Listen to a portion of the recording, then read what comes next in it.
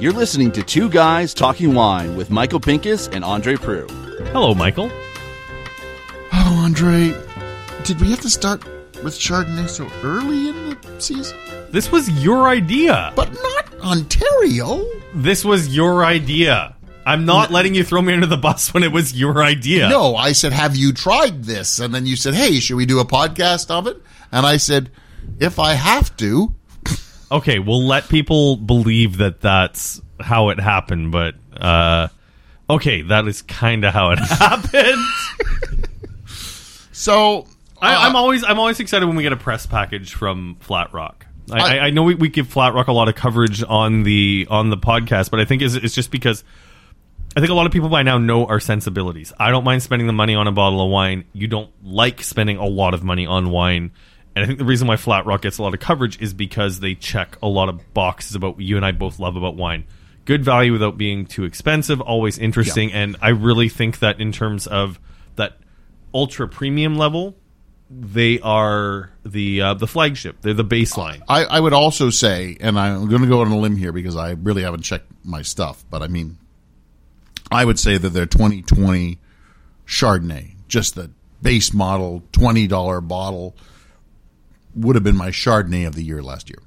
I still think it was the Rusty Shed for me. Like, I just loved the over-the-topness of it. Yeah. I have a few bottles downstairs. I'm not going to age it as long as I had initially thought from what I learned last year with just the experiments of aging Chardonnay, but I think it's going to hold on for probably 2 years at its peak drinking window. It's, but for the as I'm saying, the $20 window for Chardonnay, it's 2020 is unparalleled. Unbelievably good. And that's really, you know, and I've said to Ed, I've said to you, I've said to anybody who'll listen to me, that base model, let's call it the base or the entry level. Yeah, they just call it the entry level. In a hot vintage is better than the Rusty Shed. Whereas in a cool vintage, the Rusty Shed blows the entry level out of the water. Okay, you know what? I didn't open the bottle of 2021 on the table because I wanted to see how things were going to go with the rest of this conversation. I don't have the press material in front of me deliberately because I don't want to get into the nuance of what it is we're about to taste. This is going to be strictly on taste alone. Test, on taste alone. And this is one where I try to keep that division of church and state between being Andre the podcaster and Andre the ADX wine company owner, but I would like to talk about... Michael, do you find yeast interesting? I like bread. But yeast, come on, let's talk about... Let's say if someone said to you, hey, Michael, tell me about yeast, what would you say? I would say, hey, I know somebody who knows a lot about yeast, and I would refer to your wife. Good call. And it is not a crass joke, even though on the surface it might seem like he's making a crass joke. My wife is a pastry chef. Correct. So I would defer to her. I'd go, hey, Anya, tell me about yeast and why I should be excited by it. You know, I've joked for years, and I think you've been in the room where I've made this joke, like when I had the radio segment, and I've never done a radio segment on yeast.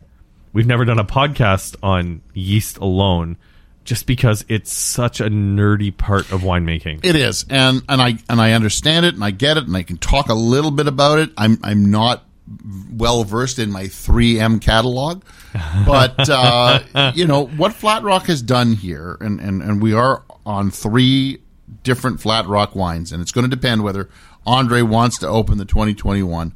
No, we decided. You decided. We want to see where it stands. They've done what they call a yeast trials. Yeast trials. That's what it is, and so.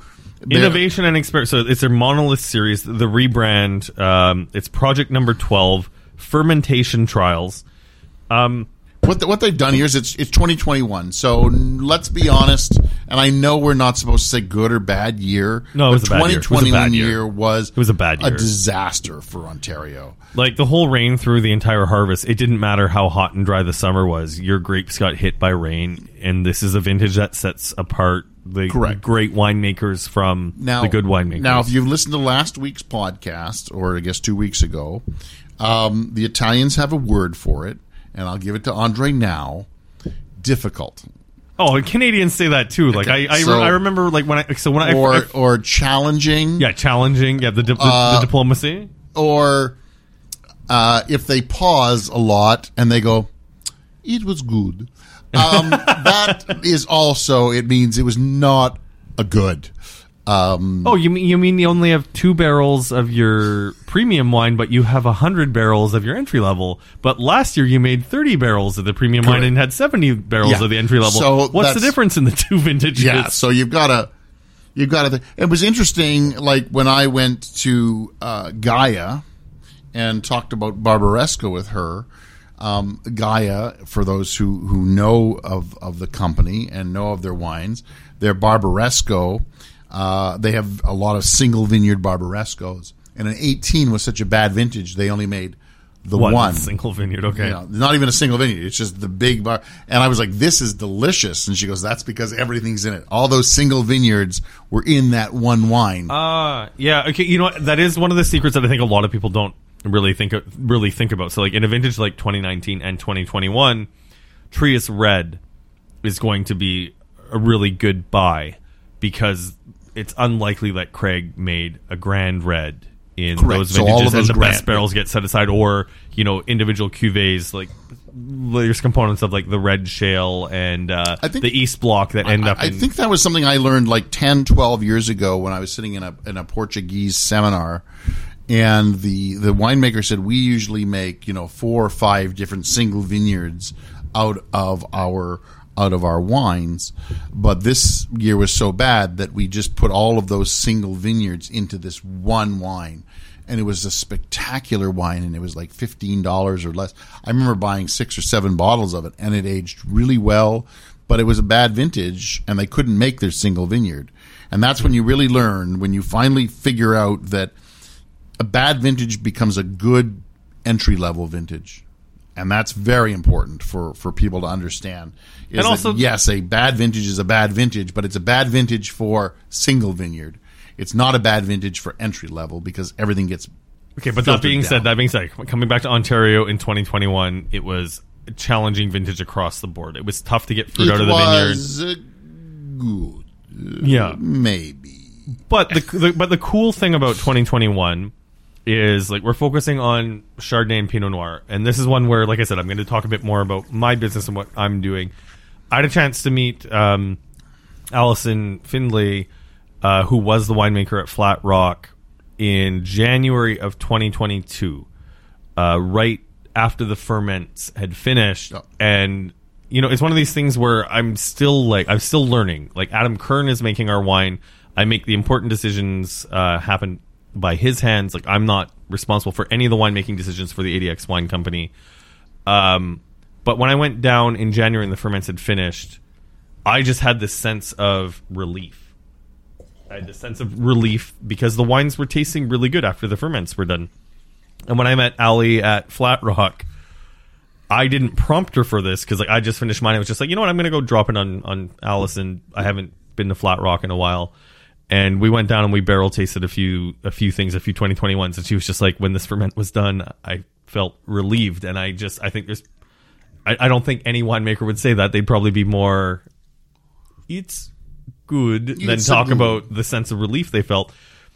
Chardonnay is critically important to Ontario because in a hard vintage like 2021, it is still going to make outstanding wine. Correct. And I think if you would talk to Ed, he would say he was thankful that he only did Pinot and Chardonnay so that they got picked earlier before the real rains just really set 100%. In. So we are looking at, again, these ferment projects. So one is called VL2. The other one is called Delta. So those are, okay. You made a 3M joke earlier. For those of you who don't work in the wine industry, you buy yeast to ferment grapes the same way you would buy yeast from a grocery store. The only difference is you have a catalog with different choices. Like there is literally a catalog of different types of yeast that you can buy. And it'll augment this, it'll augment that, it'll, And it's good for Chardonnay, it's good for Sauvignon Blanc. But there are other factors at play. It's not just the yeast you use, it's also being mindful of the temperature. Because you could dump a really good yeast for Chardonnay into a batch of Chardonnay, and if you don't watch your temperature and it ferments too fast, you will not get the desired results. So there's a lot of factors that go into choosing what yeast you use to make a wine. So the VL2 and the Delta is the name of the specific yeast strains that they've chosen to ferment these with. So now we've tried the two. Yeah. I'm still of the same opinion.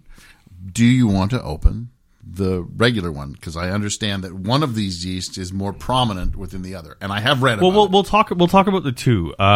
One is definitely better than the other, unequivocally better than the other one, because the first one we tasted was VL2. Do you want to go first with your tasting notes, or do you want me to go first with the tasting note?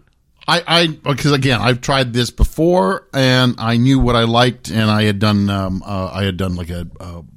I had opened all three of them one evening just to try them. Yep. And then I literally, after tasting all three of them, I sent you this long diatribe about why blah blah blah blah blah blah blah blah. Yeah, you, as you often do when you drink 3 bottles of wine in a night. You send me a manifesto. So, and then you went, I don't know, I haven't tasted them. Yep. So you totally, it's like, here's the balloon, I'm blowing it up really really big, and you went pop the balloon, and I'm like, well, now I have nothing to bitch about. Yeah, because there was okay, so let's have the discussion. Okay, so the VL2, that's the one I like. It's beautiful. It's round. The mineral just screams down the center palate, but it's supported. It's like by fruit. There's fruit on the palate. It really feels like this. It feels like you've got these. Let me build a mental picture. Like, picture these anthropomorphic. Okay, but pieces of chalk with paddles, like paddling a canoe. We've got little pieces of chalk that are like paddling canoes up your paddle. Up the river? Yep.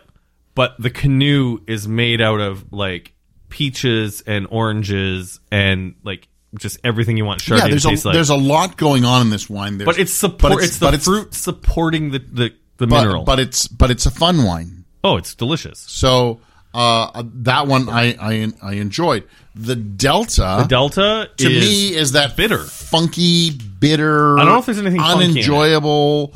It seems to be. I remember your diatribe. Correct. I asked you when did we all start getting into that funky Chardonnay, and you know, and I was actually surprised with that, because Flat Rock are not known for funky Chardonnay. And you know what?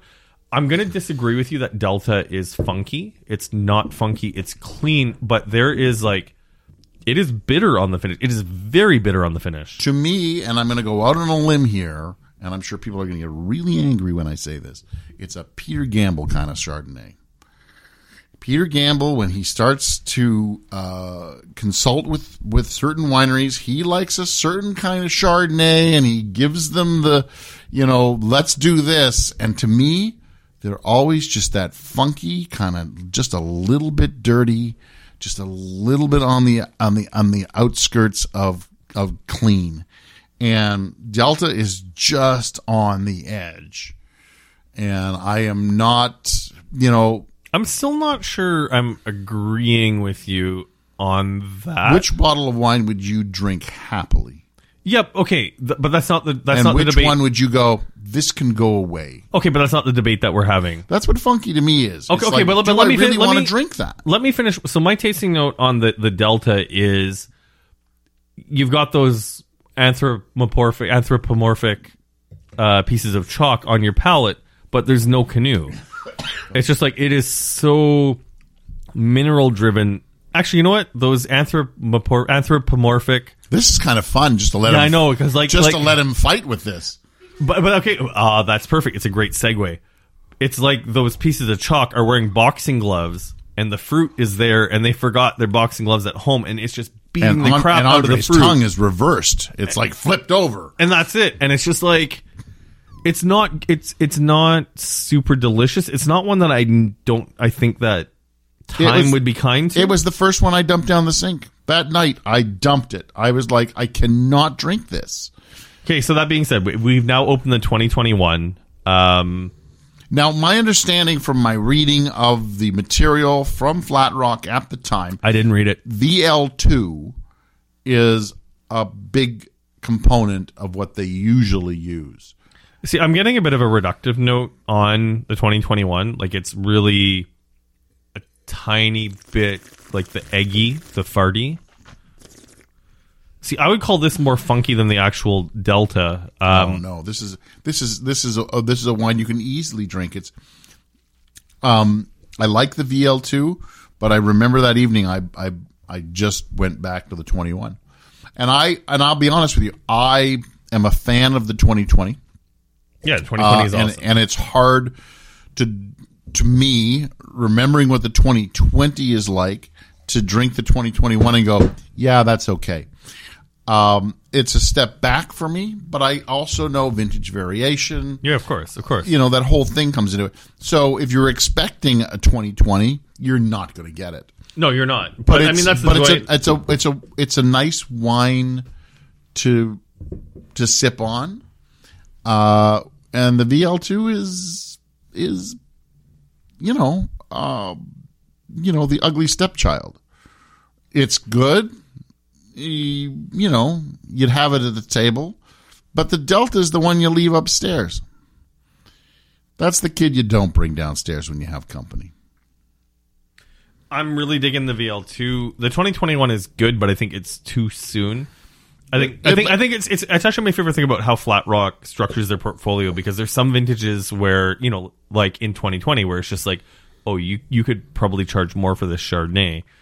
It's smart business on Flat Rock's part that they keep the price where it is, because in 2021, this is a $20 bottle of Chardonnay.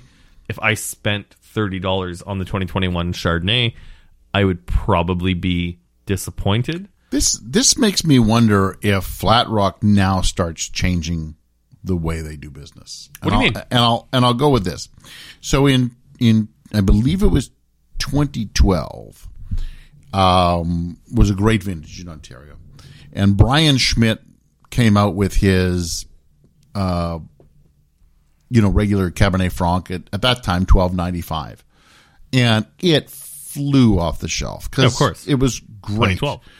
Now, what he has to do is he's got to come out with the 2013, which is it's an okay vintage. It's a pretty average vintage. It's not a 2012, and he has to bring it out sooner because the 2012 flew off the shelf. Flies off the shelf. He doesn't want to bring it out, but because of what the LCBO and how the LCBO operates, he's got to get that wine into the channel before he loses that listing. Listing. And then he brings out the 13 too soon, and now it doesn't taste the same as the 12. And so he starts thinking to himself, how do I make it so that I can get more consistency into the vintage? Or into the wine, so that it's not it's not so diametrically opposite.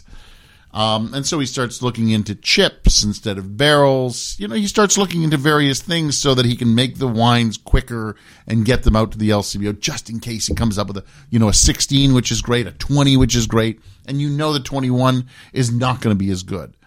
You just know it, but he wants to try and make it so that the wines are going to be more similar than so. Okay, so don't bore us. Cut to the chorus. What did Brian do? What he did was he went to chips. He went to chips. He made the wines quicker. He stopped using barrels. So I didn't know that. So my thought here is, does Flat Rock start to go, you know what? 2020 was great. 2021. Not so great. Plus, we had to rush it to market to keep our channel. So do we now start thinking of a different way to make a Chardonnay more consistent in that entry level? I don't know if Ed does it. I think Ed would not want to do it. That's it. But this is rush to market. Having spent time with the winemaking team at Flat Rock many times over the last little while, and knowing Ed, and they are not sponsoring the podcast, so I am not defending Ed for any reason other than just being very intimate with the winemaking there. With Chardonnay. I don't see Ed being the guy that's going to cut corners. But I think he's mitigating that vintage variation with the pricing. This is not like, it's still $20, and that's it. And it's worth $20. But what I'm saying is it's worth $20. The 2020 they sold out of like that. Okay, but that's the thing, now though. But they that's, have to but rush Michael, this to market. No, I don't think they have to rush this to market. They I don't see them obviously cutting any did corners. rush it to market. They didn't because rush it to market. It always comes out at this time of year. It was out earlier. Okay. Because they had to rush it. But it's also 2021. You didn't need as much oak on it anyways because of what the vintage gave you. Like, the wines tasted good. It's also... I don't know. If we talked to Ed, I would bet you he had to rush this probably at least a couple of months earlier than he wanted to because they sold out of 2022 soon, which is the same problem that Brian Schmidt had in 2012. Okay, but I think... And but then I think you got to start rethinking your business model if you want to keep that LCBO. I don't agree with you on the fact, though, that I think that Ed has already mitigated that problem with the fact that the pricing is reasonable. I don't think you can mitigate the problem of rushing a wine to market. Yes, you can by underpricing it in a good vintage. Ed could have raised the price in 2020, but chose not to. So that here we are in 2021 with a wine that you're claiming is rushed to market. I would like still to worth see $20. See, from what I understand of your business model, of the ADX Wine Company. Yeah, I can afford to hold on to a wine. I don't have an LCBO listing. You don't have an LCBO listing, so you are never going to know the pressure of having to feed the beast. Stress, the pressure of rushing a wine to market when you think, man, if we leave this in oak for 2 more months, I think this is going to be stellar. All right, but the LCBO says to you, if you don't have it in our warehouse in 3 weeks, you're going to lose the listing. You're going to have to reapply for it all over again. And then you as a businessman have to start, as a business person, sorry, I know we're not. But I got you. But you as a business person have to either figure out, do I lose that listing or do I rush it to market? And the choice becomes rush it to market. Do you know what the worst part about this conversation is, though? Is that if the LCBO was a savvy consumer of premium wines, they would be happy to wait the few extra months to make sure that their customers. Hang on, let me finish. Let me finish. Let me finish. Let me finish. Though. I think my head just exploded. But that's it. But that's it, though. Like, I think we've just uncovered like another big problem with how the LCBO does business. If the LCBO was a good business partner for Ontario wineries, they would be happy to wait for the product to be ready to go to market, recognizing that wine is an agricultural product and finite. So if you're telling me that wineries in Ontario, and here's the thing is, a lot of people who work for wineries in Ontario listen to this podcast. If you are a winery that has to deal with this circumstance of having to rush a product to market to keep your listing, please drop into our DMs because we would love to talk to you. Or reach out. We'll talk to you anonymously. We'll talk to you anonymously just to get some more information here because I have a hard time believing that Ed would cut those corners, but also if that's how the LCB does business, I can understand that. And it's also, it's heartbreaking though if that's what you have to do to feed the beast, that the LCBO would rather. And my understanding is that's kneecapping the wineries in Ontario. That's kneecapping the wineries in Ontario. And when has the LCBO ever been one of those people who goes, "Oh, we understand. We're going to help you." And that's it. And it's the other thing too, though. It's just like with the ADX Wine Company, understanding the trials and tribulations that come with making wine. Like I'm making a cider that is taking me an extra 7 months to get to market because of stuff that's happened behind the scenes. It's stuff that's not in my control. And here's the thing is, I guess what you're telling me is if I had that LCBO listing and I went to the buyer at the LCBO and said, hey, the next version of Le Petit Funk's not going to be available because of supply chain issues, because of quality control issues, I would lose my listing? Yes. 100%. That is insane. Gone. Reapply for it next year. Hopefully we'll take it again. That is insane. That is completely insane. So I guess it's the same thing as when I wrote my article for Ottawa Life magazine years ago under anonymity.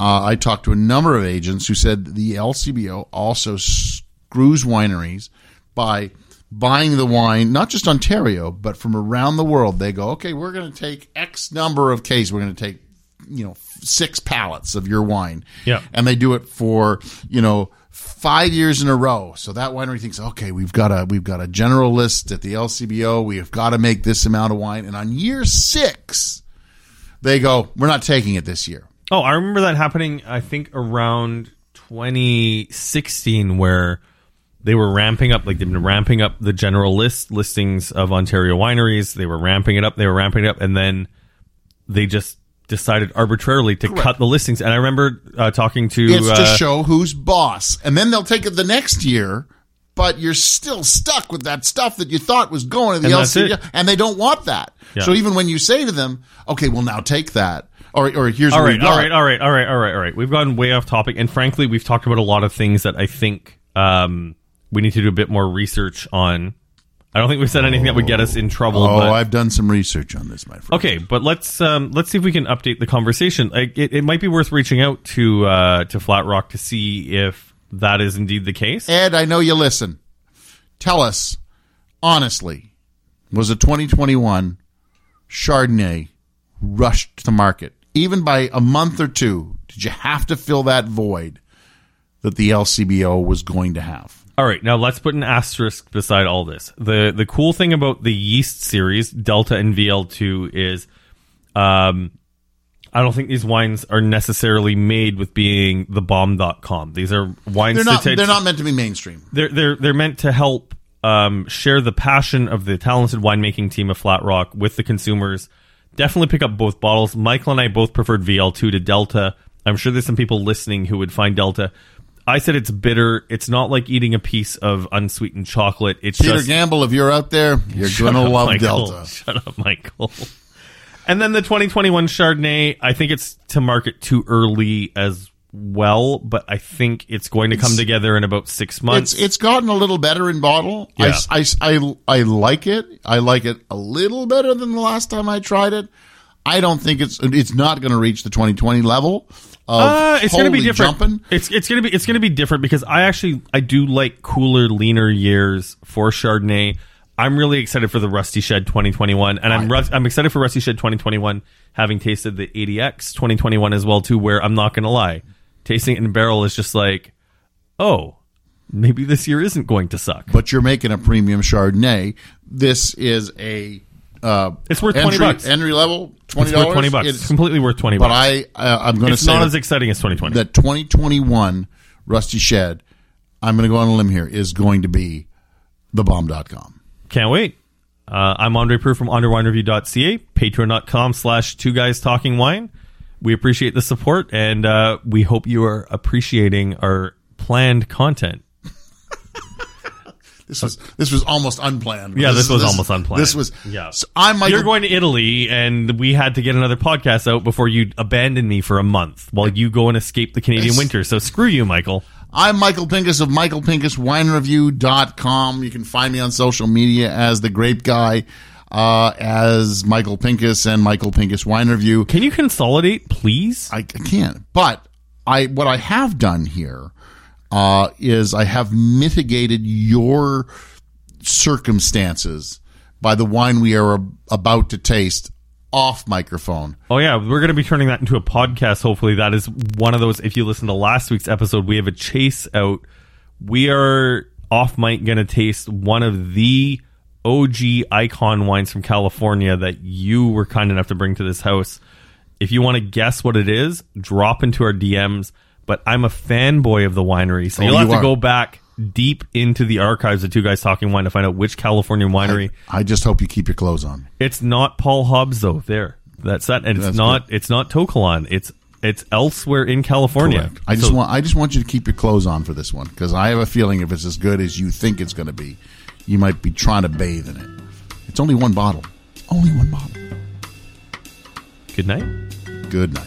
Thanks for listening. Please subscribe to Two Guys Talking Wine on iTunes. Two Guys Talking Wine is produced by Jim Ray, Adam Duran, and Ken Little.